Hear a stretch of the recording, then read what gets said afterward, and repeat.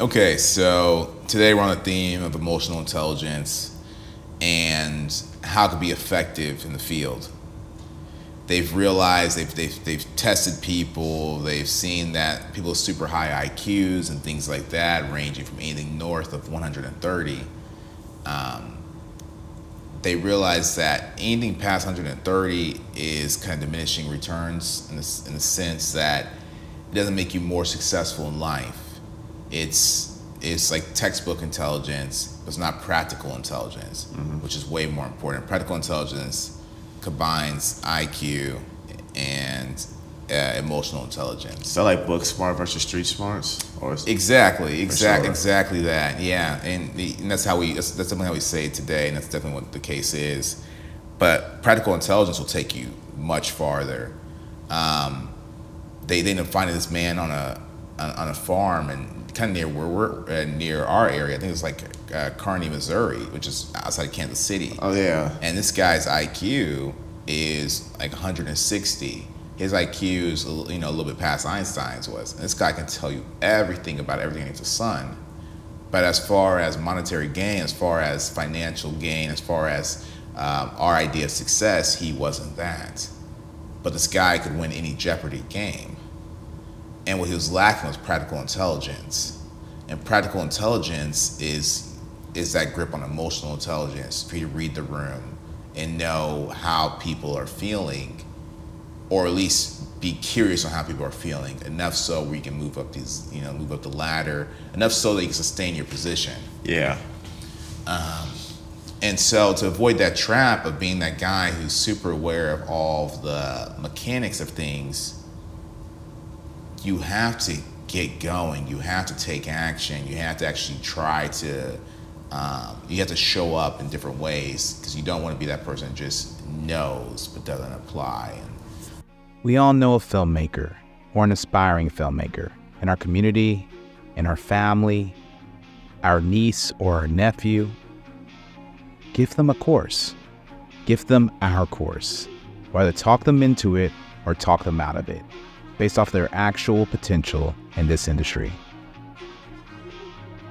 We have a team of experts, but there's just not too many experts out there, so seats are limited. So go to blackhollywood.pro. Once again, that's blackhollywood.pro and save your seat today. Enroll now. Since Hollywood has shut down due to selfish studios, independent films have become all the more important. Indie films comply with SAG and make sure actors are properly compensated. There's a film company, Black Hollywood Pro, that is helping filmmakers bring their vision to life. You can go to blackhollywood.pro and schedule a consultation today. If you're an independent filmmaker, or you have a film vision, or you just want to make your first movie, go to blackhollywood.pro and schedule a consultation today. Since Hollywood has shut down due to selfish studios, independent films have become all the more important. Indie films comply with SAG and make sure actors are properly compensated as well. There's a film company, Black Hollywood Pro, that is helping filmmakers bring their vision to life. You can go to blackhollywood.pro today and schedule a consultation. If you're a filmmaker or you're a writer and you want to bring your film to life, go to blackhollywood.pro and partner with one of our producers today. Right to this episode and the episode previous to this one, we're talking about that practical intelligence, the thing that's more important than IQ alone. I agree. With that, what scenario have you been in that you felt like you could have used more awareness, more social awareness, more emotional awareness? You don't give the exact time or timestamp on that and where, but what situation you were in that you felt like, okay, if I approach this again, if I could have a chance to go back and approach it again, I could have left a better impression in the room. No, that's a good question. I remember when, at least in 8th grade, I was the beginning of my 8th grade year, I had to move schools. Okay. I moved to a new school because we were moving, and new school district. Well, same school district, but just different school. Uh-huh. So I remember in my old school, I wasn't really the most popular guy. People thought I was annoying. People thought I was a pest, yada, yada, yada. What year is this again? I'm sorry. 2008. Okay, but what grade would that would have been for you? 8th grade. Oh, 8th grade. Sorry. Yeah, Okay. no, you're good, you're good. But at my old school, people thought I was a pest. People thought I was annoying. People thought I was, I wasn't the most popular guy. Everyone knew me, but I wasn't the most popular guy. So I made a point of, I'm going to move to this. When I move, I'm going to try to become the most popular guy. I'm going to be a cool guy, yada, yada, yada. So I moved to this new school, and I tried to fit in with everyone.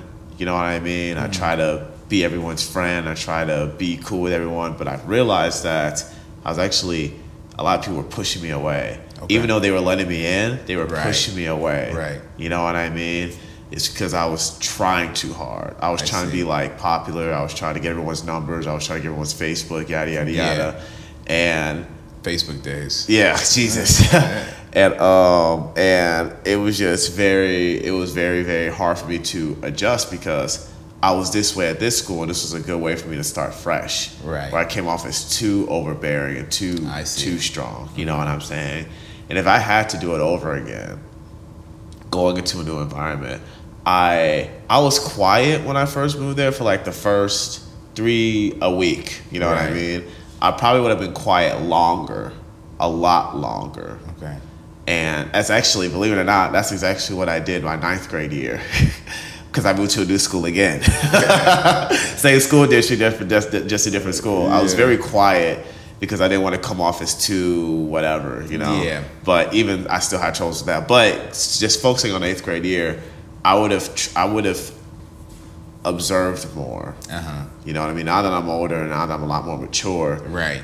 I would have observed more of how the inter-school dynamics went, how different groups interacted with each other, how the black people at this school interacted with each other, how the white people at this school interacted with each other, because it's different from the black people and white people in my old school. Okay. So it's weird, man. Now that I'm 28, if I was to put my 28-year-old mind into my 8th grade mind, and we always do this, Yeah, or even yeah. our 16-year-old minds, Right, like, yo, we yeah. would do things way differently. Like it's a video game or something. Like we'll go back. Like I'll dominate. Yeah, exactly. Like, dude, it'll be over. Like, if I go Yeah. back, even put my mindset right now, my freshman year in Yeah. college, it's all like, oh my God, dude, it's over. You know what I mean? But that's what it means to get older and mature, because you realize things Yeah. and you adjust. But answering your question, in 8th grade, that's definitely what I feel like that's a great example, because I went into this new school trying to be the most popular kid. I came off as creepy, weird, all this stuff. Yeah.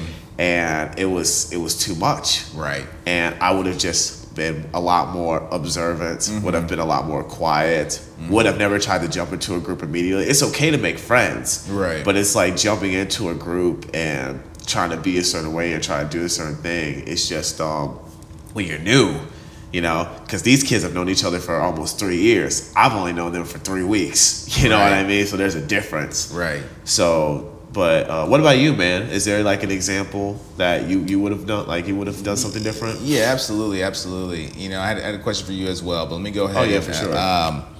Let's finish off that. Let's piggyback on that. So basically, if you could go back into your 8th grade self, obviously you would maneuver things differently. A lot differently. We all have that fantasy of just like dropping back 10 years into something, dropping back 15 years into something we know will kill it in that scenario. What things you think 10 years from now that you'll look back on about your 28-year-old self that you'll say, if I could just slightly nudge this thing, I would do it different? Have a little bit more of a structured schedule. Okay. Like sometimes I find myself after I complete my task, I don't have anything to do. Okay. So a part of me is like, do I keep going? Because I wake up so early. Right. Sometimes I forget about that. I wake up so early and I get started on things early that Right. by the time it's 2 o'clock, it's like I'm done with everything. So what I do between 2 and 9 when I go to sleep, do I go back and look over everything, just look over everything again? Yeah. Or do I just chill and relax? Right. And I know this isn't really a great example, but I think 10 years from now, I think my 38-year-old self would be like, dude, you need to go out and do stuff more. You know what I mean? Yeah. You know what I mean? Like, you need to get out. Like, I just go for walks, especially helps. during the week. Yeah. I don't really, during the weekend I go out and do stuff, but during the week I just don't. Right. So I need to go out more and Right. go to more networking events and interact with people.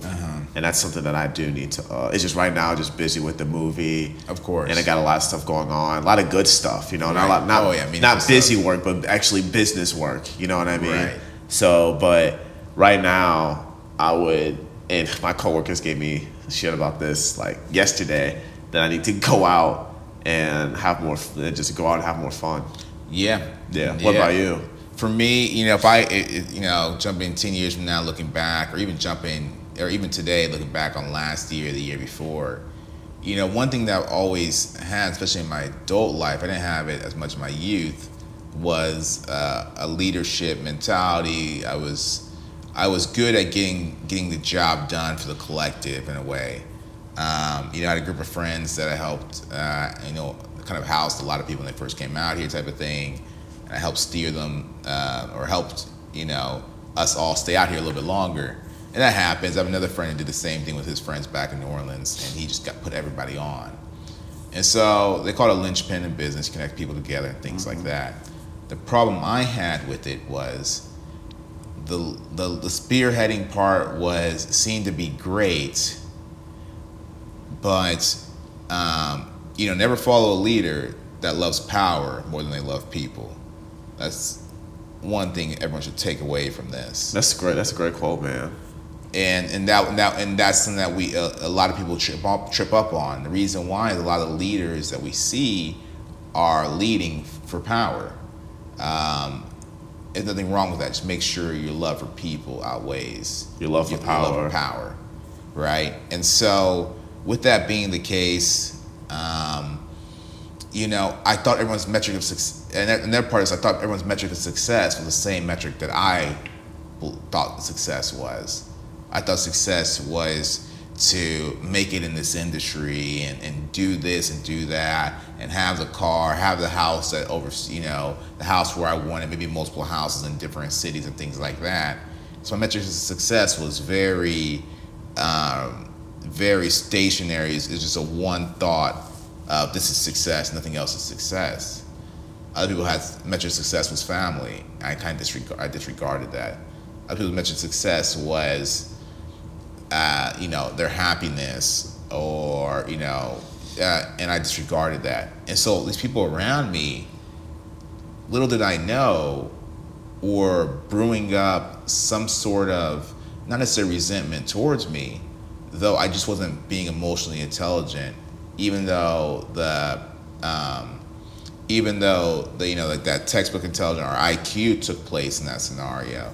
The practical intelligence was just out of the window. For sure. Because I wasn't listening. And so when people get into acting, bringing it back to that, you're gonna realize there's this reoccurring theme in acting, reoccurring theme in acting, reoccurring theme in acting, reoccurring theme in life. It all comes back to us listening more. And it's so bizarre because we all worry about what to say.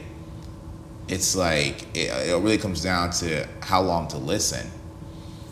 And that's what they said. Respect is solely based off of how long you listen.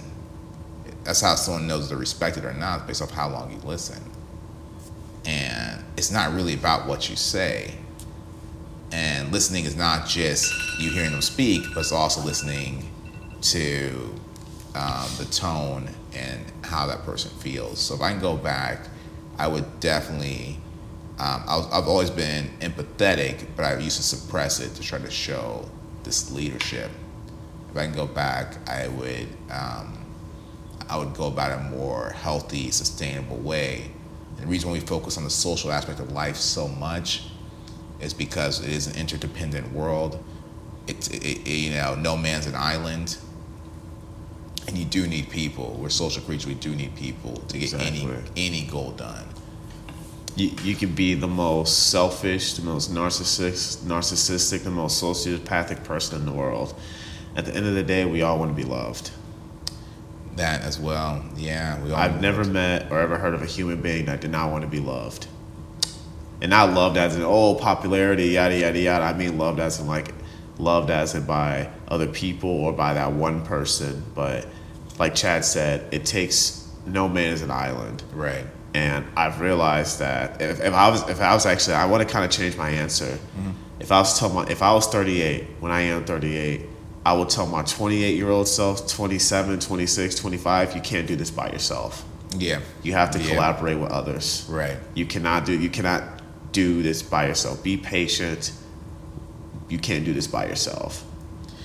And I want to say this last point because you know we're entering this field. We're learning every day. We're not going to be the pinnacles of this industry that we're speaking about. We're learning with you guys. But one thing I do want to say is to validate what you're saying. What I'm saying is Warren Buffett had an interview, and Warren Buffett's 91. He had an interview at 91, right? This guy started trading stocks, started investing at 11 years old, 80 years ago. Jesus. And what he said is, they asked him what's his favorite part about what he does. And he said, my favorite thing is having people believe in me with their money, that I can grow it still. People give, you know, my friends and my family give me their money to grow it. That's my favorite part about this. He said, I could have done some things faster without having this team and stuff like that, but none of it would be meaningful if I didn't have this team. And so if Warren Buffett can say that, the greatest investor, you know, who are, you know, you and I to say that, you know, doing this alone and getting to the top is the most important thing. Right. So that's just a food for thought. This is Black Hollywood. Gonna be great.